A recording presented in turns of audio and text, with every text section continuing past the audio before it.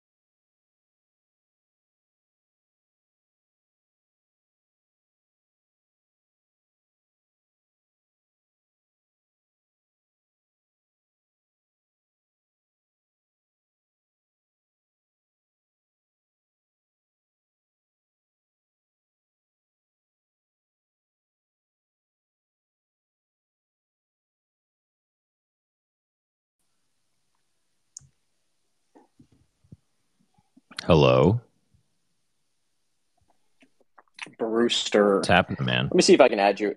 Let me see if I can add you as a co-host real quick. As a host? Ooh, co-host, yeah. Dude, we got Richmond. Who are they playing? Iowa going on right now. I didn't even fill out my bracket. I didn't either, and I'm pretty sad about that. This is the consequence of not working with people.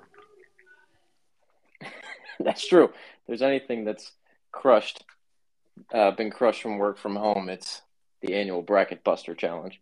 Yeah, no doubt. I was no good at it anyway, but I always enjoyed it. All right, so I'm thinking I might give a couple more minutes to let people kind of file in. But while everybody's listening, the way I kind of want to structure this, and you can bounce ideas off of me, is just do a quick, interview on kind of what I think, like what you've learned from your, couple seasons doing a podcast, and then we can go in just a Q&A. Maybe we can open it up to both of us. If I feel like I have anything that's halfway decent, maybe I'll chime in. But yeah, I think we go that way and try to go heavy on the Q&A. Where we can. Yeah, man. I am certain you will have as much to add, if not more, than I do. I don't know about that. We'll see. I'm actually just coming off of interviewing Frederick Neckarvalue. Oh, that's dope. Yeah, he does great stuff. Dude, he's so cool. I'm trying to convince him to come up to Annapolis, hang out for the weekend. He's been to DC, but has never been to Annapolis. So we'll see if that happens. He's a nice guy. Yeah. All right. So let's we got 20 of y'all in here. So why don't we just dive into it here? So, Bill, I wanted to get Bill on a podcast like platform for the second time, and a lot of you might not even know, but I interviewed Bill back in, I think it was like the heat of COVID. It was like late March of 2020, I believe, or some time. I think it was even earlier than that, man. Might have been. Back in the.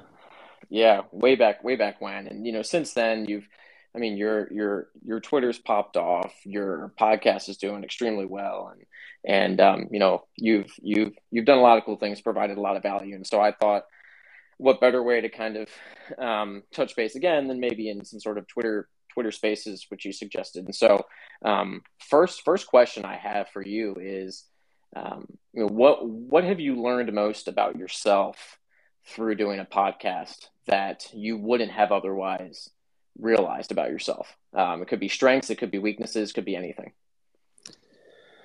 I think I probably learned how dumb I am. I just think it's audio is such an amazing platform, and I've always been enamored with it. And like whether it's saying something on Value After Hours and having somebody, like I said something about Dahlia once, and a guy from over there popped into my DMs and was like, "This is why you're wrong," and he broke it down. And I mentioned small cap activism, and a guy from an activist fund pinged me, and I didn't know.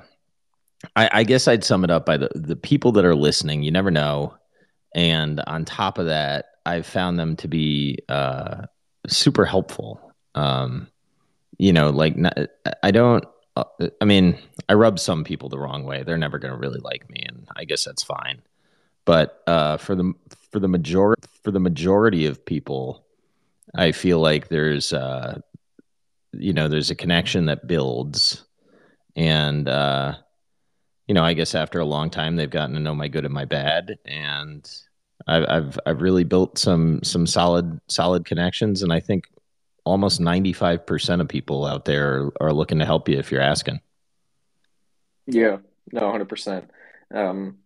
I share similar sentiment. Like whenever I talk to somebody, I don't know if you've kind of faced this conundrum, but it's like every really smart person I know always says how they like love not being the smartest person in the room, and every time I'm like, yeah, but you realize you're not the dumbest person in the room. Like, so statistically, that cannot be true. And so whenever I interview people, I'm always like, yeah, like if you and I are in the same room, you are not the dumbest person in the room. Like, I know that for a fact.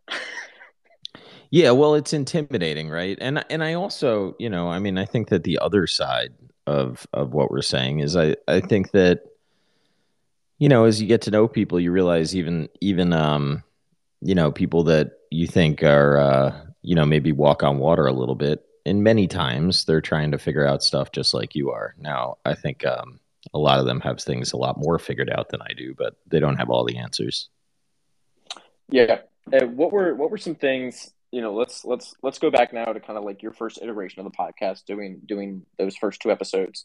Um, let's say you listen to them again. And first off, like, I don't know if you listen to your own podcast or not. I don't. Yes, I listen all the time. I refuse to listen to my own podcast. I hate the way I sound, and so that's like a funny little thing. I do not listen to my podcast. But what are some things that you just cringe at when you go back and listen, whether it's the questions you ask or kind of the manner in which you ask them, and just realizing that it's a sign of improvement over time. Well, like the first one with Mike Mitchell, we fucked up the editing on that one, and if I could do it all over again, I would have. It sounds like I cut him off a lot, but I didn't. It's just the way that it was edited. So that I wish I could add back, and I may just drop like the raw version someday.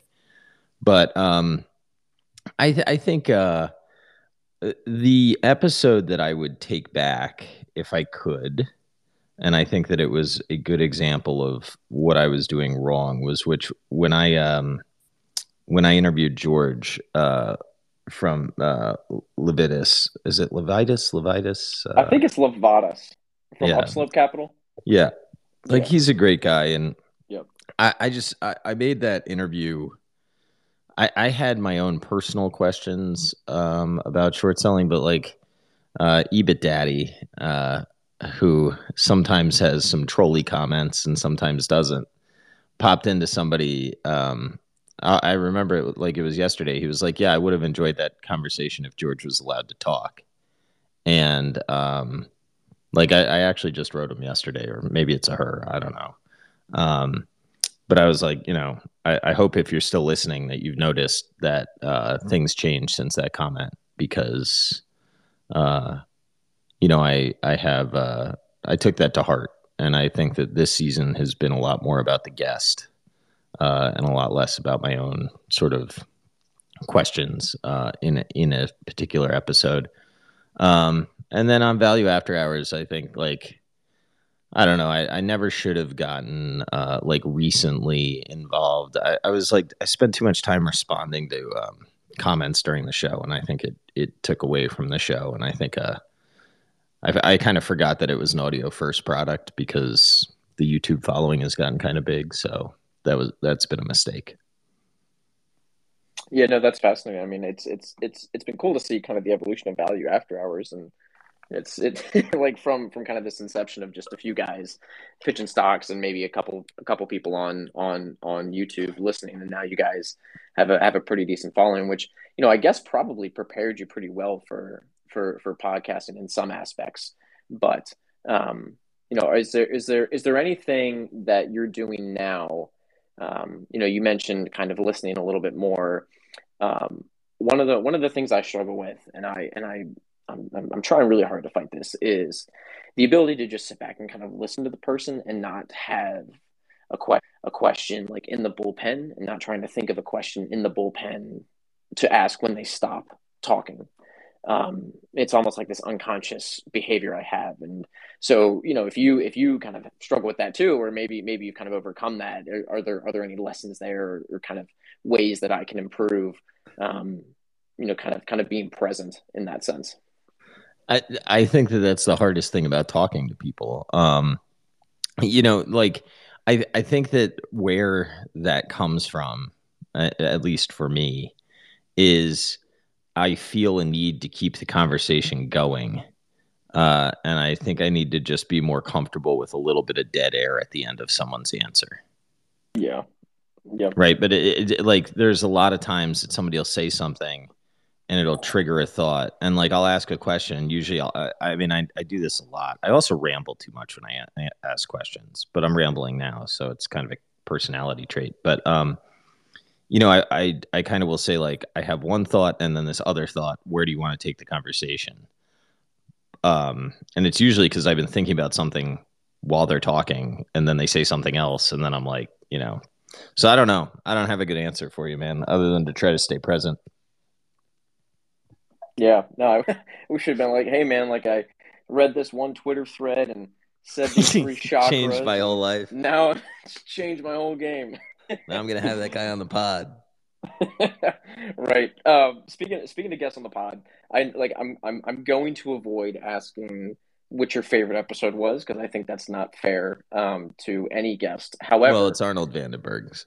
Well, there you go. So, but if you had to pick one episode, maybe it's not Arnold's, but if you had to pick an episode where you went in with certain expectations, whether it was about the person or whether it was about like the topics you were thinking, and your mind was either like changed or kind of blown away by the lessons you've learned after talking to that person, or kind of who you realized they were after that. Like, is there one person in particular where you're like, wow, like I had the completely wrong expectation about this guy? I don't know if I had that. I think Chris Cerrone is a person that lived up to the hype in a big way. And that was an episode that I was like really nervous to do because, it's Acri, right? And same with Sanjay, like Sanjay Ayer from WCM. That guy's fucking awesome. Yeah. And I didn't really know what to expect going into that. I'm just kind of looking through the catalog. I mean, an episode that I didn't really know how it would turn out, and I'm really like, I thought it was one of the better ones, is Kyler Hassan. I don't know. I think it's just been super fun to talk to different people. Jay Mintzmeyer, like I was fascinated talking to that guy. Yeah. So that's what I think is cool, is you get to see like the way that different people think about things, and if you like, when I say you, I mean I, right? But my goal is to try to get people out of pitch mode when I'm talking to them, because I think it's like reflexive to just get into pitching your shit. And I think when people can relax and just talk, there's all kinds of interesting stuff that people that are investors think about. You have to. Mm-hmm. Yeah, I've had. I mean, luckily, I've only had like a couple guests, I think, on the podcast where you can hear in their voice that it's almost like they're literally reading something off of a piece of paper that they have to make sure they get across like any time they do a public speaking event, and it's cringe. It's cringe. But have you met Kyler in person? Yeah, dude. But I didn't know how the episode would go. I met Kyler for the first time at Value XVale this year. And I didn't expect him to be freaking like the Hulk. Like dude's a beast. Yeah, I haven't seen him recently, but he looked better than I did last time I saw him. I'm sure it hasn't changed. I mean, I've dunked on him twice on Twitter, and then I saw him in person. I'm like, yeah, I'm gonna stop doing that. Yeah, he's dedicated to his craft. It's a good thing to see. Let's pitch you. Speaking of kind of how you prepare for these Preston episodes. Pish, dude. Preston Pish was an episode. I'm just looking, like, Preston Pish is an episode that I went through like a weird thing with Preston, because I listened to the Investors podcast, and he didn't like it just became this thing where he wouldn't stop talking about Bitcoin, and it turned me off. Right. And even when we were leading up to the episode, I was like, look, man, this is kind of my history with your show. Like, and then I don't know, it was just cool to talk to him. I still maintain he had a hell of a call. So what is he like outside hitting record? Like, because when I've seen his transition, right? Like, it's almost crazy to think that he used to be like this value Buffett disciple guy. But I don't picture him as like this real vision, like crazy crypto bull either. It's got to be somewhere in the middle. Yeah, I mean, I think he would say that he's looking forward to the day that he can buy stocks again. He just thinks they're overvalued, especially relative to Bitcoin. Yeah. I Well, will tell you what he's that's fascinating. like. He's very nice in person. I think, I mean, I watch him on Twitter and I think that he's quick to shut down people. But the other side of it is he's got so many followers, man. And like trolls are fucking annoying sometimes. And I think like when you come from value and then you go to Bitcoin, I would imagine he got a lot of hate for a while. And that can make you, quick with the trigger finger. Oh yeah, without a doubt. And so one question I have that I'm always fascinated by is like prep work that goes into these episodes.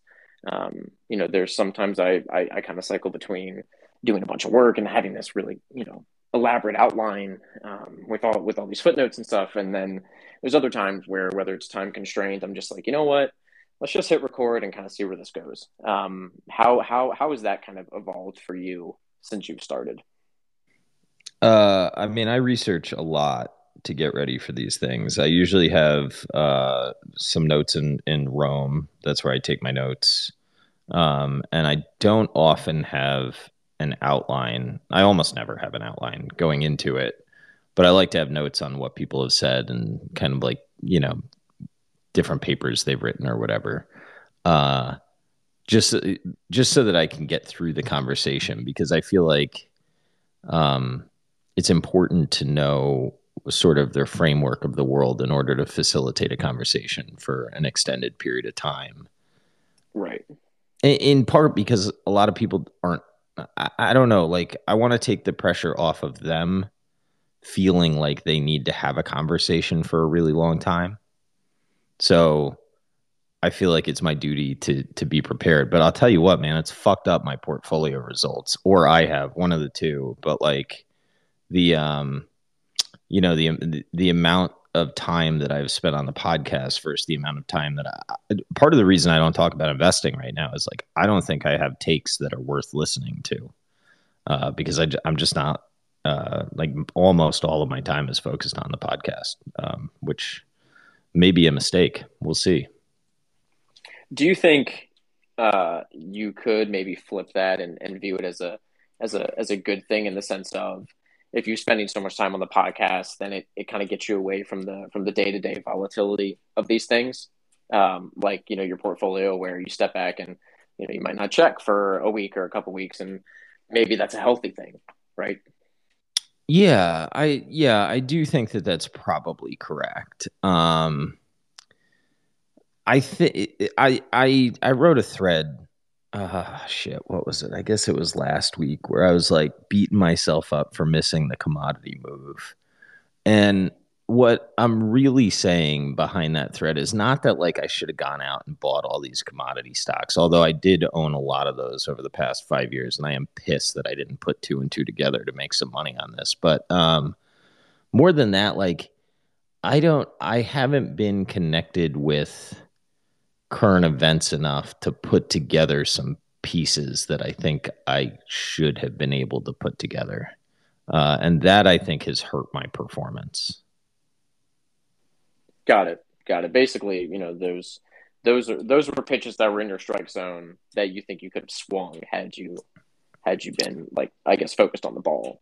Well, So so so to something speak.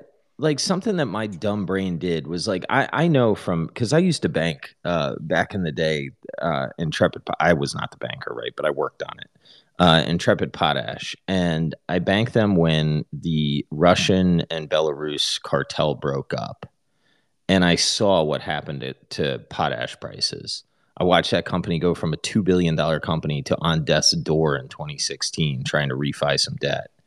And Mhm. like the idea that I missed the fact that Russia attacking Ukraine and the world cutting Russia off would create a potash spike, like price spike, that fucking sucks, man. I mean, that's just like that's losing. That's not. I don't know. That's like an unforgivable mistake to me. Yeah. No, I mean, I could see that. But I mean, again, it's kind of hard, right? Because that situation is so fluid, right? Yeah, But yeah, I no guess, doubt, no doubt. but I guess where you're coming from is you're saying like, look, I had the capabilities to extract profits from this situation, like whether or not it was fluid or not, but I had the skill set where, um, I could have had the ability to make a lot of money here. Maybe, or alternatively, like it's taken me this long to figure out what the current commodity situation is. And I'm not saying that I haven't figured out at all, but I realize what the problem is finally. And like, I'm like 3 weeks late on that, if not 4. And that pisses me off because I think there's a lot of risk that, I just didn't see because I wasn't focused. And I think that, I don't know. I think this is one of those times that, maybe it's Monday morning quarterbacking, but I will not forgive myself for missing some of these things. And going forward, I'm glad that I have not. I'm glad that I've at least opened my mind to the bull thesis on commodities because I think it's allowed me to at least see what I think the problems are and what the actual risks on the floor are. I'm not going out and buying oil stocks or anything like that, but I think that there's a lot of merit in what a lot of these people are saying. So as there always is with investment pitches until they get taken too far. Right. So then, kind of keeping that frame in mind, I know you're taking a little bit of a break before you start the next season of your podcast. How do you then think about guests, right? So is it something where, hey, like you think the commodity space is interesting, maybe you line up a few commodities guests or commodities experts. Like how do you structure these interviews and kind of schedule this stuff? Yeah, well, that's part of why I took a break. I will say I've recorded 2 episodes this week, and I'm sure I'm going to start dropping them because they're kind of current. I don't know how long I'll be back recording, so bear with me. The people that I recorded with today are from the Treasury. Well, they worked in the Treasury, and now they have they call it JSG, Job Security and Growth Fund. And I asked them some questions about the tariffs, and it was a little, sanctions rather. It was a little current of any. I try not to do that very much because I want the podcast to be something that people can go back and listen to and still kind of like get stuff out of, Right. But I think that what I'm going to start to do with scheduling is I'm probably going to revisit like guests that I've had. I'd like to have conversations with them over, what's the last year and a half done to your thinking? Is there anything that you do differently? Kind of those conversations, and then weave in new guests that can highlight some of my blind spots. But I also don't want to like bail on growth. I think if you become a podcast, in my opinion, if I become a podcast that's just chasing whatever is a hot trend, that's not going to be great. It may be good for ratings, but I don't want to do that. I still want to interview the weed guys. I know no one wants to talk to them, but so that'll probably be how I'm going to go about it. But I'm trying to book myself out like months now because I hate the pressure that not having a backlog creates. Dude, I live without a backlog, and for better or worse, I mean, it is what it is. Like I recorded with Frederick Necker Value to this afternoon at 3:00, and we finished at 4:45, and I'm gonna turn around, and that's gonna be next week's or tomorrow's episode. And sometimes life happens, and I don't have a backlog, but I'm trying to like no life it these next couple weeks to get like 4 or 5 episodes because I really like. I mean, gosh, it would be nice just to have like a month work of podcasts just done. Yeah, it's kind of do some long-term planning. I mean, it sounds cathartic. Well, it's tough, man, right? Because some of it you want to have conversations that are relevant enough to today that people want to listen, but you also don't want to have conversations that like. I mean, dude, I know what it's like to not have a backlog and be like, fuck, what am I going to put out next week? And then how am I going to get the next week done? And who should I book? And I just want to be thoughtful about the guest list. And that requires to me having a backlog. Yeah, no, 100%. So we're actually coming up on kind of the 30-minute mark here. So I'm going to ask you one more question before we go to Q&A. And the question is basically around like, what do you want to improve on most this coming year, whether it's with the podcast, whether it's with investing. Like what are some things you're taking deliberate action on to improve compared to like the last 12, 18 months? Man, I don't know.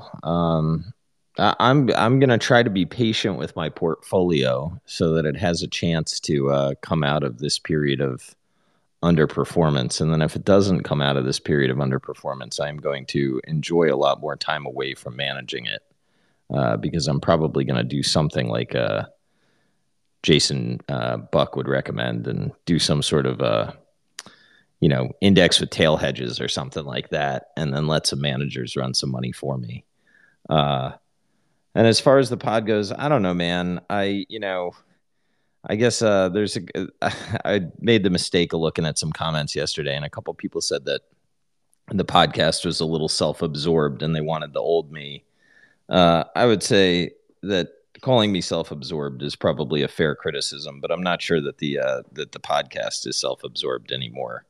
So I'm just going to really try to lean into making sure that the guests feel like they have been hosted properly and that they get the conversation that they deserve. And, I'm going to try to not let too many people say bullshit on the show without me pushing back. I guess if I could come. So Dave Gerard, right? I interviewed him and I really liked that interview. I'm proud of that interview. But somebody had commented, they're like, he didn't bring up some of the bear cases. I don't know that that's really like what I'm trying to accomplish, but I do think that I might have done Dave a little bit of a disservice to not at least ask him one or two of the bear questions on the end of the show, right? Like, because I'm sure he's got answers for him. So maybe trying to get a confrontational question or two in there might make some sense to enable people to explain themselves. Yeah, no, I like that. That's something that I'm also working on, is the ability to push back, even if I agree, just so that somebody else that's listening might gain a nugget of wisdom that, had I not asked that question, they wouldn't have been able to get. So yeah, no, I mean, I think that's awesome. So I say we open it up for Q&A here. So if anyone wants to start filling the queue, looks like we've got at We Live to Serve. Oh, what's up, man? With a question requested to speak. So I'm gonna add you as a speaker, and then we can kind of cycle through these. So you are good to go. We Live to Serve. Hey, how's it going, gentlemen? How's it going, Bill? So really my question is on the investment side. Like, when do you think to yourself it's time to reevaluate my macro opinion? Hello? Hey, Bill, can you hear me? Yeah, I can hear you. I can't hear him. Cool. He's he's through the Twitterverse. Sorry, can you hear me now? Yeah. So yeah, really, I was just wondering about your investing. Like, how do you decide when it's time to reconsider your macro of the Fed, but in terms of like the economic scenario, like switching from growth to commodities or commodities to value, et cetera, et cetera? Well, I mean, me personally, I don't think style drift has ever treated anybody very well. I go back to the commodity thing. Like, I said it on Value After Hours. I probably fucking bottom tick the market, because everything's a matter of what the prices are, and it's never the first order thoughts outside of COVID really that get you paid. But I'm more concerned about macro than I've ever been, and I just there's just something that I find emotionally hard about knowing that the food crisis is just going to be really, really hard on poor countries that have to import goods. And it's going to be really, really tough on the people on the margin in America, I think. And I'm worried already about political risk and geopolitical risk. And I just kind of, it feels like for the first time in a long time, the heat map is red. But, I'm not like selling my cable stocks for it. But I'm worried about it. So I guess what I would say is I'm not running in to allocate more to equities here. Perfect. Thank you. Which is probably a mistake, by the way. You should probably buy like the shittiest stuff out there, and you probably outperform. This is the thing. I happen to agree with you about a lot of stuff, and it's made me think I should, is it style drift if it's a fairly rational, cautious response to like the wheels kind of coming off the cart? Well, in retrospect, it's always easy to tell. But I've said for a long time that I didn't know if it was the time to be like in value stocks. I would lean towards, if I was going to drift, I would lean towards like junkie value, European small, stuff like that. There's some stuff in tech, like there certain stocks have just gotten waxed. I bought Baba after I added you. I bought it. Well, I did it. I wish you good luck. Better late than never. Yeah. Well, and pull it, that lots of charts thing that I shared. I wish that I had shared the Russell, but I would encourage people to pull up the Russell and look at what has happened in small cap land. It's just bombed out. I looked at that. I have to wonder, do you know off the top of your head if the definitions in terms of market caps for small cap, micro cap have been updated? Because otherwise things just inflate into it, right? So what was micro cap before is small cap now. Like if the market cap threshold hasn't been updated in 30 years, it's a different universe of stocks. Yeah, that's possible. I don't know. With like $1 trillion companies now, I guess small cap could be $1 billion company in theory. Yeah, well, I think that's why. I don't think that's why, but I think an interesting comment that I've heard from a lot of managers that I perceive to be very intelligent is that they've had better success in like the $1 to $10 billion range than below $1 billion, because I think that $1 billion is still probably a fairly small company in today's world, but it's got a lot more like systems in place. It's like more of an actual company. Right. Yeah. No, that makes sense. Thanks so much for the question. And if anybody has another question, definitely put yourself in the queue. You mentioned one thing. We live to serve. Just kind of, I'll kind of comment while people ask questions. But I think style drift is obviously a function of the box you put yourself into, and so I'm always cautious of people putting themselves preemptively into certain boxes, especially if you're just like a retail investor or just somebody that's serious about the game. Like there's no reason to say like, oh, I'm just a value investor and I'm gonna invest in these businesses, and even if commodities become interesting, I'm not going to touch them, or growth, vice versa.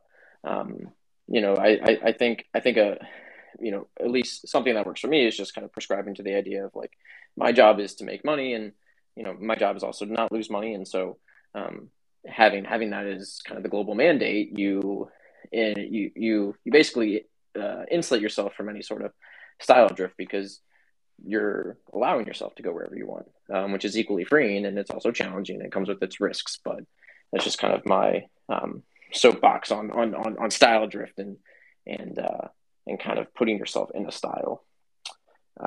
Looks like Compound 248 has a question. So Compound, I'm adding you as a speaker. You can go ahead whenever you're free. Were you talking to me? Yep.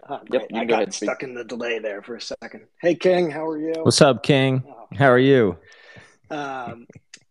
Curious, as you're kind of reflecting back on the last year, you kind of gave some lessons on the podcast. I'm curious how you would think about your core lessons on investing. Like kind of look at the portfolio, how it's changed. Like what do you think is like your one key learning from the past year? I don't know. Maybe price matters. Inning 6. Yeah. Blasphemy. Yeah. Yeah. No, I don't know, man. I mean, look, I still Don't think you think that's a lesson you already had?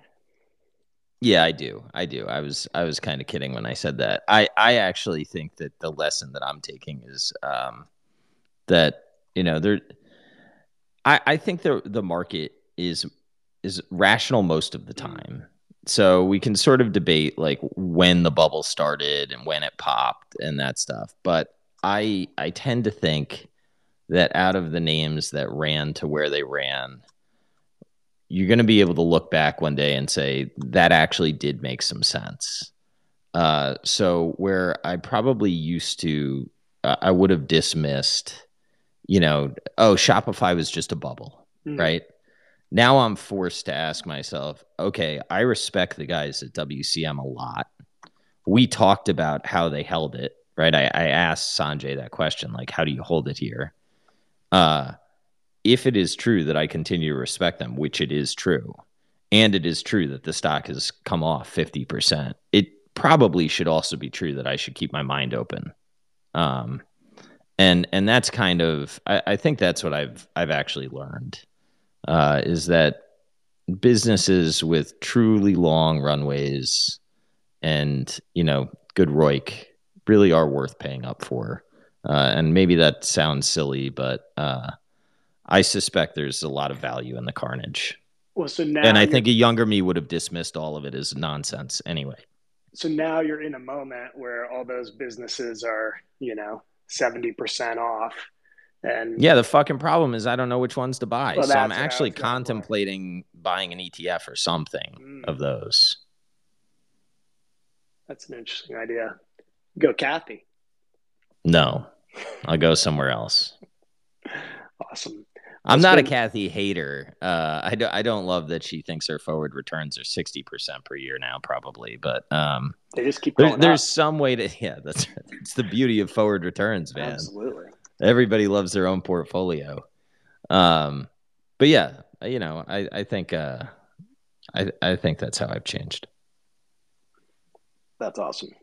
I appreciate all the sharing and learning in public that you do, and you too, Brandon. But really, really thankful that you keep putting your work out there.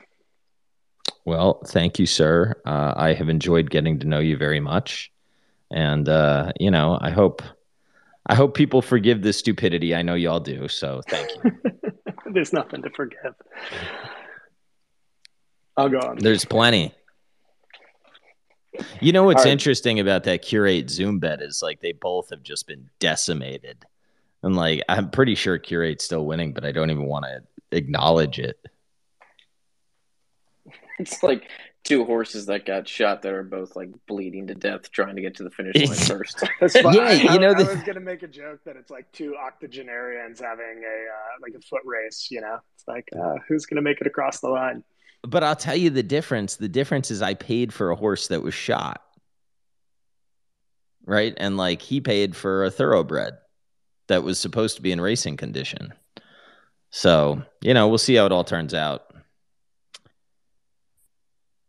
So one question I have for you, Bill, and again, the reason I'm kind of asking is also to give time for people that have questions to kind of fill up the queue. So again, if you've got a question, please drop a line in the queue. But let's say you had full autonomy to dive into an industry or a business in particular and just kind of learn as much as you could about the business. What company or industry would you want to learn the most about? I don't know, man. I'm so I love Twitter so much, and then part of me hates it that I'm always fucking taken back to media because I think it's such a bloodbath. The company. So I've sort of what's the right word? But I haven't partnered with Stream, but they've approved me as one of their analysts to interview people, and I'm doing a lot of work on Viacom. I think I have 3 interviews coming up next week with people that are from Viacom. I think I think that's interesting, and what it really runs back to is this Roku thing that I've been working on for months now, just kind of noodling in my head and writing some things. So that's probably the business that I'm most interested in right now. But I think the most inefficient market out there that's publicly traded is definitely weed. Yeah, 100%. 100%. So I think that's probably where I should be paying attention, and I enjoy consuming it quite a bit, so I know a little something about it. But the more I've thought about that industry, the harder and harder I think that industry is to bet on. And the reason that I say it is like I just can't figure out where the value ultimately accrues, because I think that, you know, there's a lot of reasons that local zoning should not allow pot shops on every corner. And there are cities that have pot shops on every corner. And within the branded products, I think they're all mostly labels and not brands, with the exception probably being cookies. And I have seen Verano flour a lot of places. Like I just recently bought an eighth from this place called Move, and the premium flour was by Verano. So it's possible that some of these brands start to get, they actually have branded flour. The problem is, like, I don't really care if I'm smoking Verano flour or some other flour. Edibles, I think there could be some real chance for branding, because the consistency in edibles is pretty shitty from what I've experienced. So if somebody could deliver a consistent experience, I think that would help. Well, yeah. So that's my whole thing there. Because I'm super interested in the space as well. I did a Spaces with Ben Kovler of Green Thumb, who's a pretty interesting dude. I heard his family is ex. Didn't they come out of Prohibition? Yes. Yeah. So he's got family ties to the Prohibition movement. So I mean, he's, I guess at an ancestral level, he kind of understands what's going on. But like I'm trying to understand and apply a mental model to this business, and I keep coming back to brands. And one of the things is, you brought it up, is this idea of consistency, where cannabis might have that benefit where people that consume it, like, it alters certain things, whether it's personality or whether, it's kind of like your state of mind alters it, in most cases to the positive, right? Like, you feel relaxed, you feel great. And so the benefit of that for, brands potentially is, if I'm a consumer and I know that this one particular brand makes me feel a certain way, and it's like, okay, like, I know it's consistency, I know I'm going to feel this exact high, like, I don't have that strong of a desire at that point to switch. But like, maybe I'm wrong there on some level. Do you actually smoke, or do you read about smoking? No, I don't smoke. Read about it. Total noob. So the problem with it, man, is if you don't switch up crop, sometimes you build up like a tolerance to it. Right. But I don't disagree with you necessarily. I just kind of wonder if there's a way that a brand can deliver a consistent experience with different strains, and I don't think that's actually like possible. Yeah, that's a good point. But there's money going into it. But I think that's the only. I think I have like 4/8 in my house right now, because I just like to rotate it. Mm-hmm. Yep. No, it makes sense. That's a good point. Maybe like the way to play this, obviously, not investment advice at all, but just take a basket approach, right? Like, just buy, like, all these like 4 or 5, great weed companies, and you'll probably do okay. Yeah, I tell you what pisses me off when you get talking about this stuff is people citing EBITDA, and it's like, yeah, well, you got what, 280E, and then you've got super high interest burdens. So I understand the bull thesis is like, oh, but those will all go away, and it's like, okay, But at the same time, they're not right now, and there's fairly decent reason for states to try to extract as much tax from these companies as possible. But I do think that in an end state, it makes sense to have healthy companies that can create jobs, and it is a massive job creator. And I do strongly, strongly believe that weed is better for society than alcohol. So, and certainly than opioids. So I have a high degree of confidence that the end state is an end market that is way, way bigger than it currently is. I just need to figure out the answer to how to play it. Right. Well, if you've got any questions, let me know, because I'm interviewing Aaron Edelheit, diving into his cannabis fund in early April. So hopefully I can just kind of pick his brain about all this crap. Are you going to drop it on 420? Ooh, didn't even think about that. But have to, obviously, man. Obviously now I have to. Have to. That's genius. That's why they pay you the big bucks, Bill. Because I would have just recorded it and been like, okay, what's the soonest I can get this out? Next week? Okay, good. I don't care. No. You got to do that one on 420.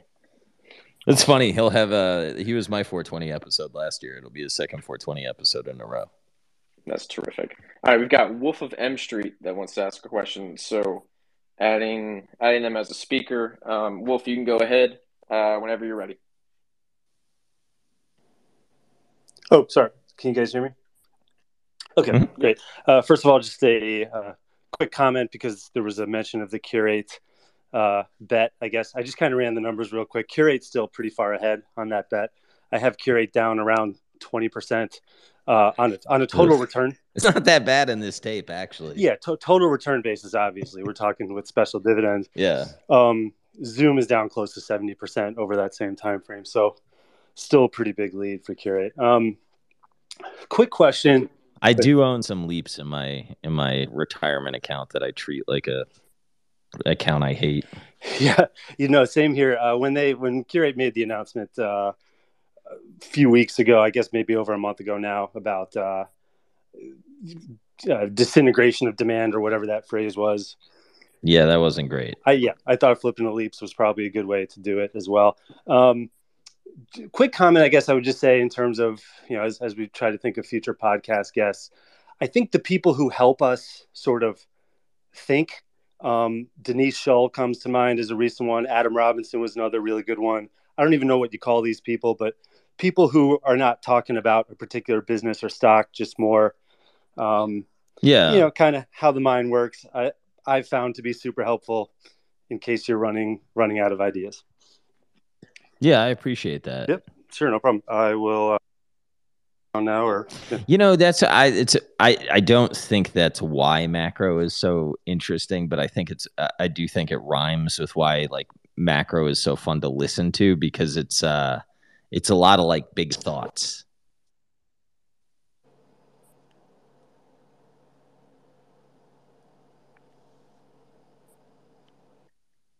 Bilo, who does your hosting for your pod? Anchor. Do you use their advertising? I know it's not Anchor's, but whatever the advertising product that Spotify. No, I haven't. Uses. Yeah. I just go direct. Why? Because I think it's a function of two things. A, size. Like, it's not to the point where, I have like tons of sponsors knocking down my door. And B, it's also a function of, I want to support like specific companies and companies that I find a lot of value in and things that I use every day. And so the ticker, like every sponsor on the show, like I legitimately use every single day. And have I, if I were to turn that over to Spotify, that wouldn't be the case. And so I just kind of want to stay true to the audience and just say like, look, like I wouldn't tell you guys, and I wouldn't have a company sponsor the podcast had I not used this every day and actually been like a testament to its value. Yeah. I mostly agree with that. This next sponsor actually is like a small investment bank, But I asked the guy, I was like, look, if I'm going to take you as a sponsor, like I gotta do due diligence. He set up calls for me to do. And part of me was like, if you're going to let me do due diligence on you, that should probably be enough. But I did do calls, and people vouch for him. So he's been a supporter since day one. I'm not going to say no. So did they? So did they reach out to you, or how did that happen? Yeah. He listens to the show, the principal. So, and he was quick, man. He was like, any way that I can help you, let me know. And I didn't like know what to think at first, but we've talked for a while, and I'm comfortable with it. But I tend to agree with you. I'd also add that the CPMs, I think, through the Spotify product kind of suck. But the upside that I've heard is you can monetize your back catalog a lot better. Yeah, I mean that makes sense for sure. But I've had like Sleepwell ask me a bunch about like the podcast stuff that I do, because he's really big on Spotify, and I was like, yeah, man, like I don't use Spotify's ad service at all. I see I don't either right now. And he's like, damn, okay. No, that's how I feel about it too, but I'm open to being wrong. But even like even Rogan, when I listen to him less than I used to, but when I used to listen, even their dynamic ad insertion on that show felt choppy. So I'm like, man, if they chop it up there, like they're gonna ruin mine. Yeah, I mean, and Rogan's got like a 4-hour show, and so like you can kind of absorb the chop a little better. I mean, in a 2-hour show that can get pretty annoying. Not to mention, dude, he's saying like put it here or whatever, right? They're working together. For like my show, they don't give a shit. They'll just like throw it in. Yeah, they're like, "Who are you?" Yeah. So why do you listen to Rogan less? Is it just a function of time, or is it kind of because like I try to listen to as many different interviewers as possible to kind of hone my skills. Over time. I mean, I think Rogan's very good at what he does, and I think he's like, I think any comedian has an element of intelligence, but I just don't know that putting Rogan in my brain is gonna further where I want my life to go on average. That said, like I'm still listening to him talk to Mr. Beast. That was a very interesting episode to me. Yeah, no, I mean, I love his style, and it's something you mentioned earlier, like being comfortable with that dead air, where he'll go like seconds, which I know sound like just like snap of a finger, but when you're recording a podcast and there's like a second and a half, 2 seconds of silence, it's like there's this panic that sets in. You're like, oh my gosh, like the train's derailed, we're about to go off. Yeah, for everybody too. I think the guests probably feel it too. Yep. All right. So if anybody has any other questions, I could probably want to keep this to like an hour or so. So we've got probably 5 minutes. Jake Taylor's just been lurking, listening. Oh, what's up, Jake? Jake's episode was quite good. I was very nervous for that episode because, people like to think that we have beef or something since we're diametrically opposed on Value After Hours, but not so. So who would win in a head-to-head fight in a ring, 10 rounds? What, Jake and me? Yeah. I would probably, you're telling me that I have to go 10 rounds. I could take, my strategy against Jake is to take him out in the first like minute and a half. And his strategy, if he's as smart as I think he is to just dodge me for a minute and a half and then just beat the shit out of me once I'm dead tired. That's fair. Oh, yeah. He is requested to speak. This is shocking. Jake, go ahead, man.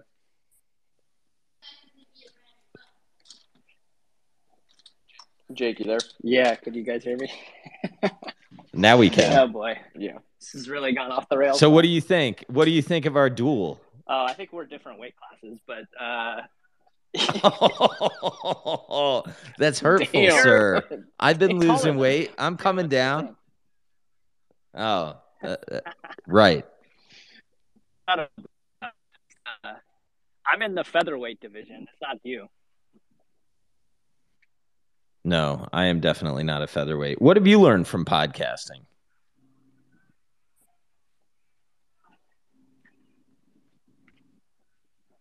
We might have connection issues. He's learned nothing. Silence. Yeah. Dead silence. Well, Sorry, Jake ever I comes broke back. up there. Yep. Go ahead. What? Sorry, Bill. What'd you say? I said, what have you learned from podcasting? Like doing value after hours. I know you had 5 good questions too. Yeah. I mean, I've just been shocked at to find out who listens to the show when I thought it was just like kind of the three of us just hanging out and bullshitting for fun. And then to hear that, like, you know, somebody in a legit shop actually listens to us, just still boggles my mind every time I hear about it. So to me, that's like, it kind of actually makes me a little nervous sometimes, because it's like, what are you listening to us for? Like, I figure you would probably know better than us. So, but I don't know. I find it to be so much fun. I mean, I love both of you guys so much that I like the idea that I tell my wife that I'm working on Tuesday mornings, but it couldn't be further from the feeling of work. So it's great. Well, you put a lot into the episodes, though. Well, you know, I do that is because I'm worried about being found out as a phony. So I gotta have to put in the prep work. That way, I don't. I seem smarter if I have something prepared always. I like it.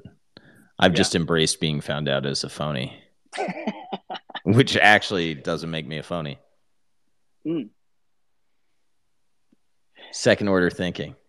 Wow. Galaxy brain. Well, I hope this was entertaining for some people. Everyone, I don't know how many showed up, but thank you.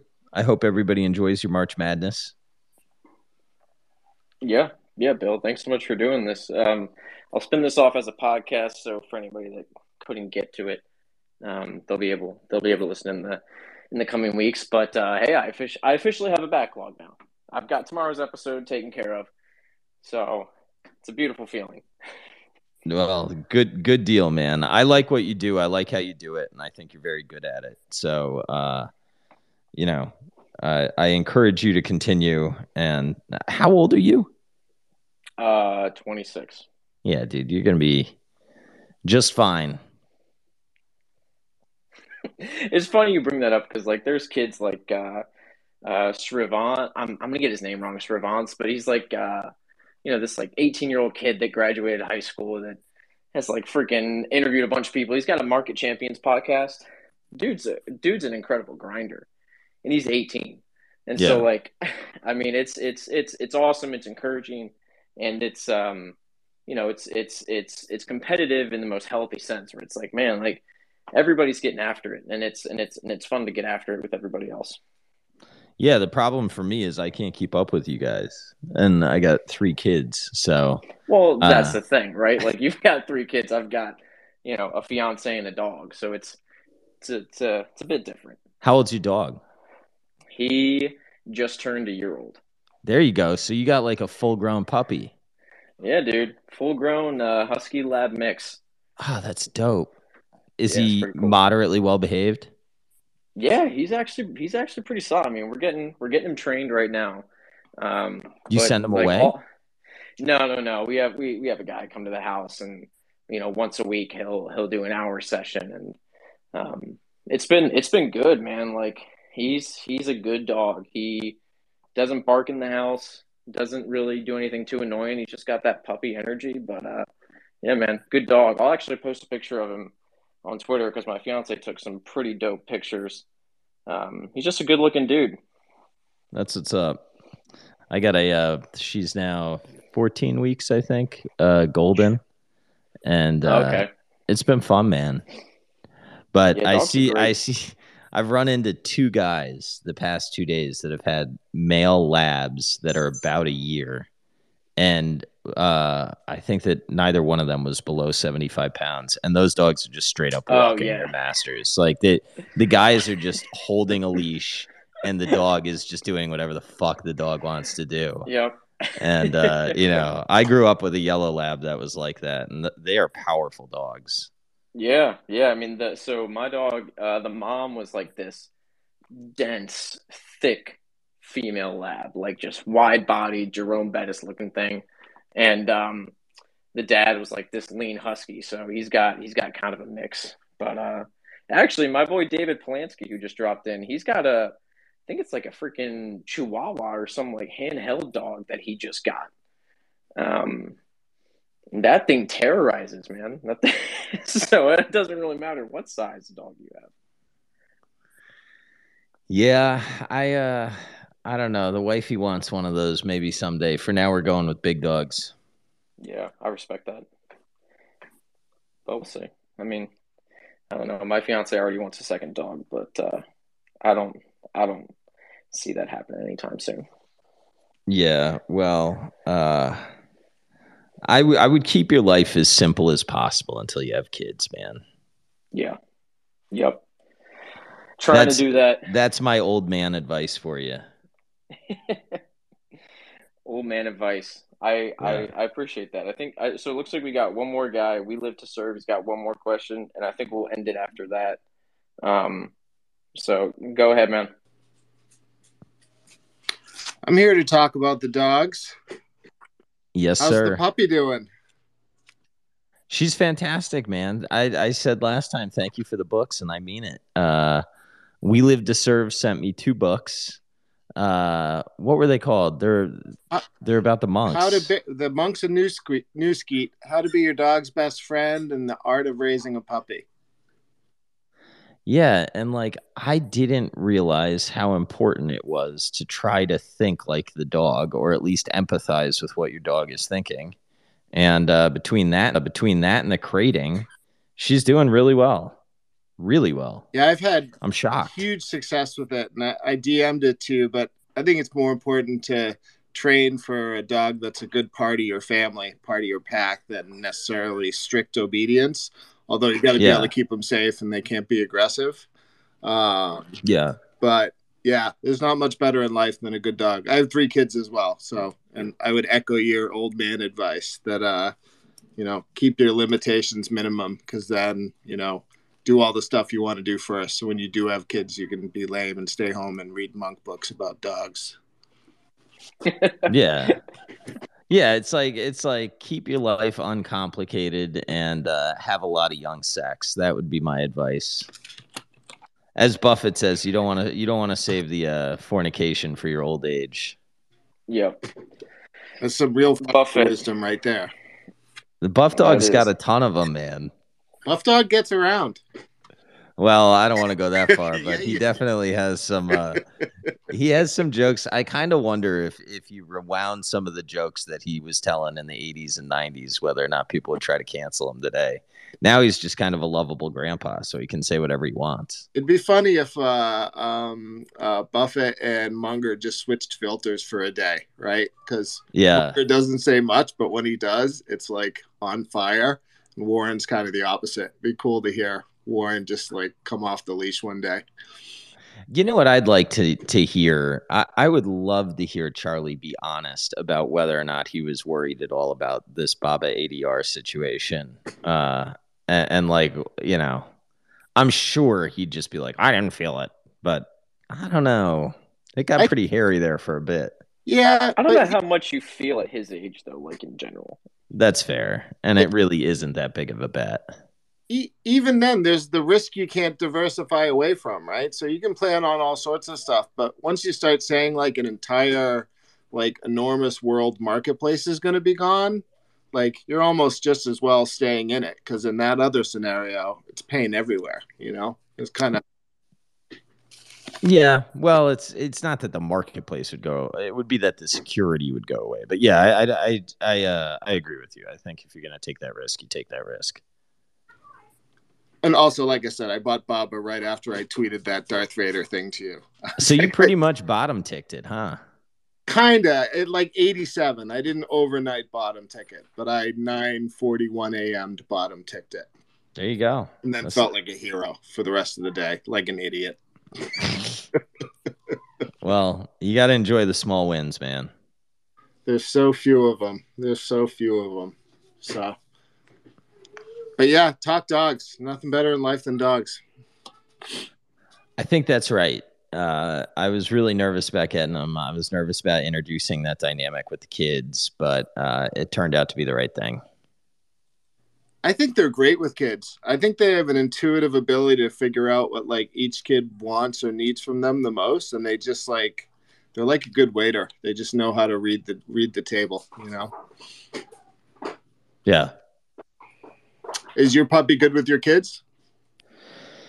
She is. I think that if she bites, because she's a puppy, and my 4-year-old doesn't understand that if he pulls on her tail, he's going to get bit.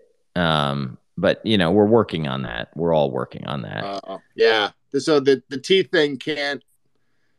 I don't know if this is directly out of the books, but at least for me personally, the teeth thing is just never allowed. Yeah. To the point where it's actually the only time I would physically discipline a dog. I don't know if I'll get canceled for that, but the teeth thing is big. Have you been doing the like holder from behind and controller and put your hands in her mouth and ears and just like train her to not put her teeth on you? Yeah, I'm trying to do that. That one's big because like the getting used to physical contact is a big one for them. And you want early, and the same thing with giving them some baths and whatnot. But that like physically manipulating them is actually it's pretty important. Like it gets them a lot more calmer around humans, and it really sets because sort of like you talk about meditation. It's one thing if you're in Bali for a week drinking nothing but organic coconut water and looking at the sunset. When you really got to be able to meditate is when there's other stuff going on or be calm. Same thing with the dog. Like all the like sort of like treat and verbal command training in the world won't get them past that like need to understand that they can be like physically handled in a calm way, Yeah. Because eventually your dog will get hurt and you'll need to be able for her to relax when you hold her and take the thorn out or whatever it is. Yeah, I've been making sure that like it sounds weird, but it's the truth. Just like touch her everywhere, like in her paws and stuff like that. So she's used to it. Yeah. Yeah. Are you doing the go potty thing? Yeah. It works like a charm, and it's funny. It always cracks people up when they hear it. But then when friends like come over the house and I'm like, go potty, and she immediately takes a crap, they're like, wow, damn, that's a good dog. Yeah. Yeah, it's been fun.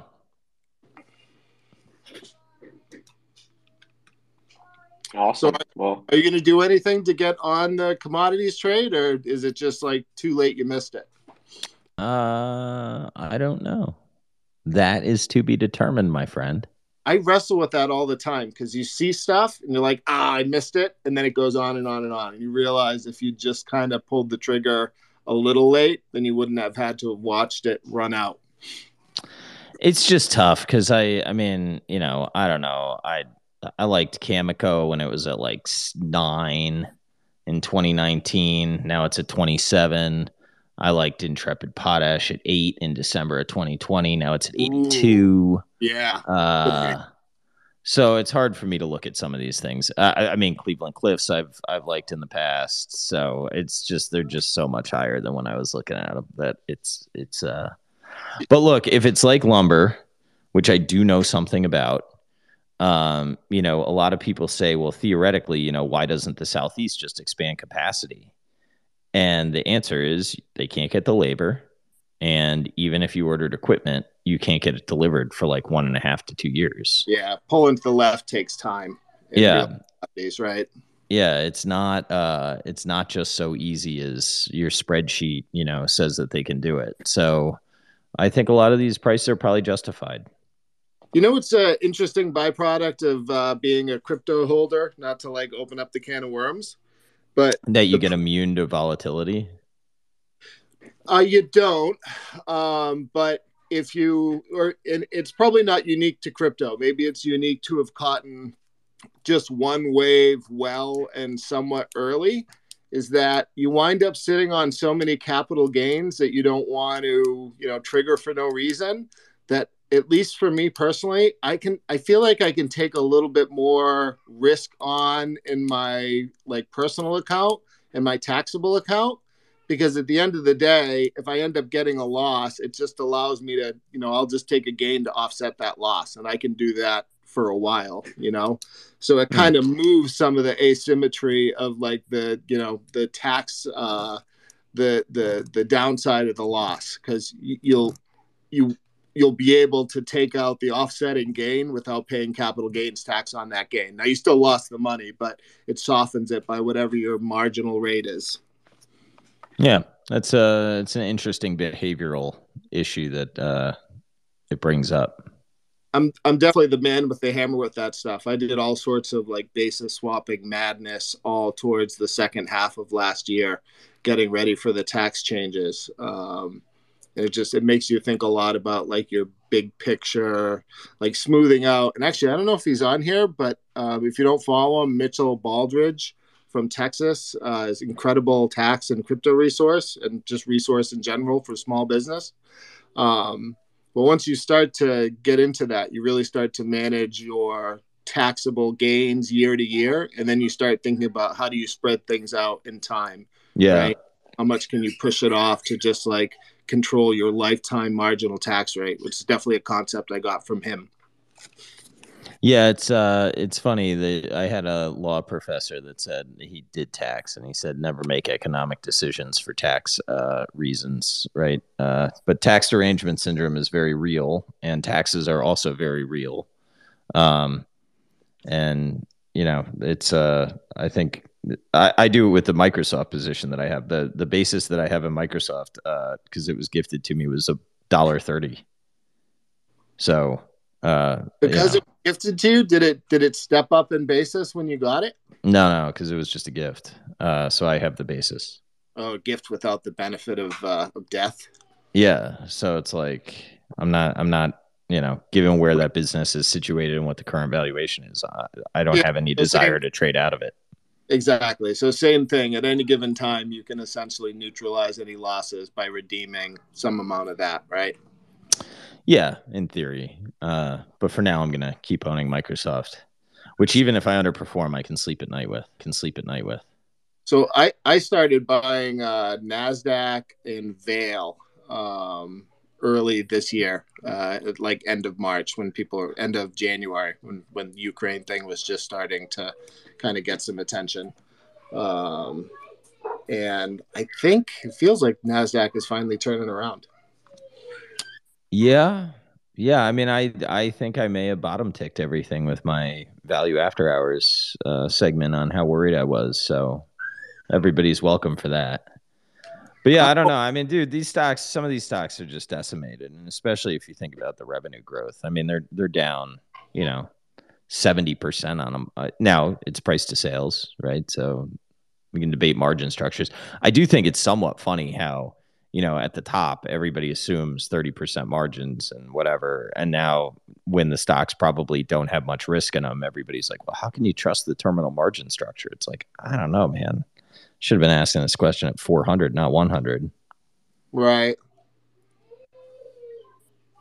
Yeah. The carnage under the index is way, way worse than the index.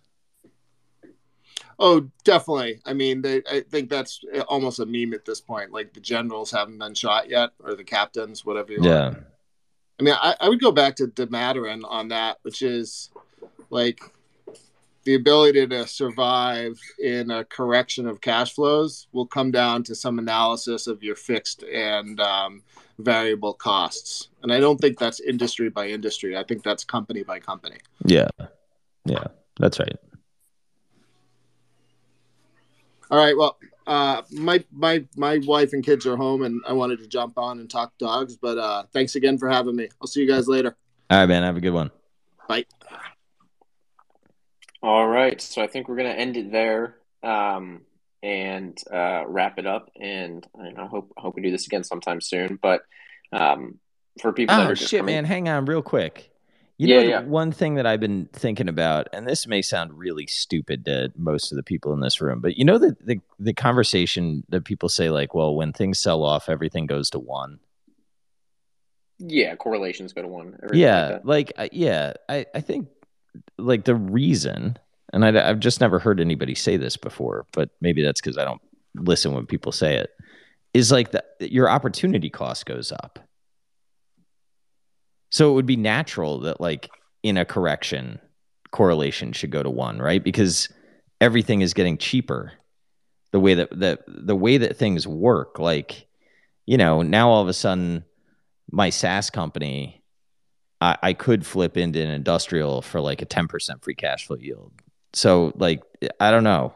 I guess it's always that way at the top too. But I just kind of I wonder what the correlation on the upside is. I bet it's pretty high. No, I mean, it's an interesting thought experiment for sure. Yeah, there should be a way to put data rather than feeling. Maybe I'll work on that. All right. Yeah. Anyway, I got nothing else. Awesome, man. Well, this has been super fun. I hope people have kind of learned a little bit about your evolution as a podcaster, what to look forward to, and just kind of how you're thinking about the year ahead in terms of what to improve, what you're looking at, stuff like that. So if anybody didn't have a chance to ask any questions, you can always DM Bill or myself, and maybe we'll do another one of these in a few months or so. So thanks again for everybody who hopped on, and look forward to doing another one of these again. See you guys.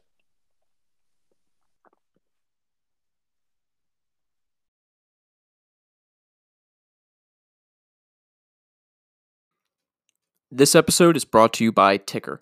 Ticker.com is focused on bringing institutional-level investment research to you, the individual investor.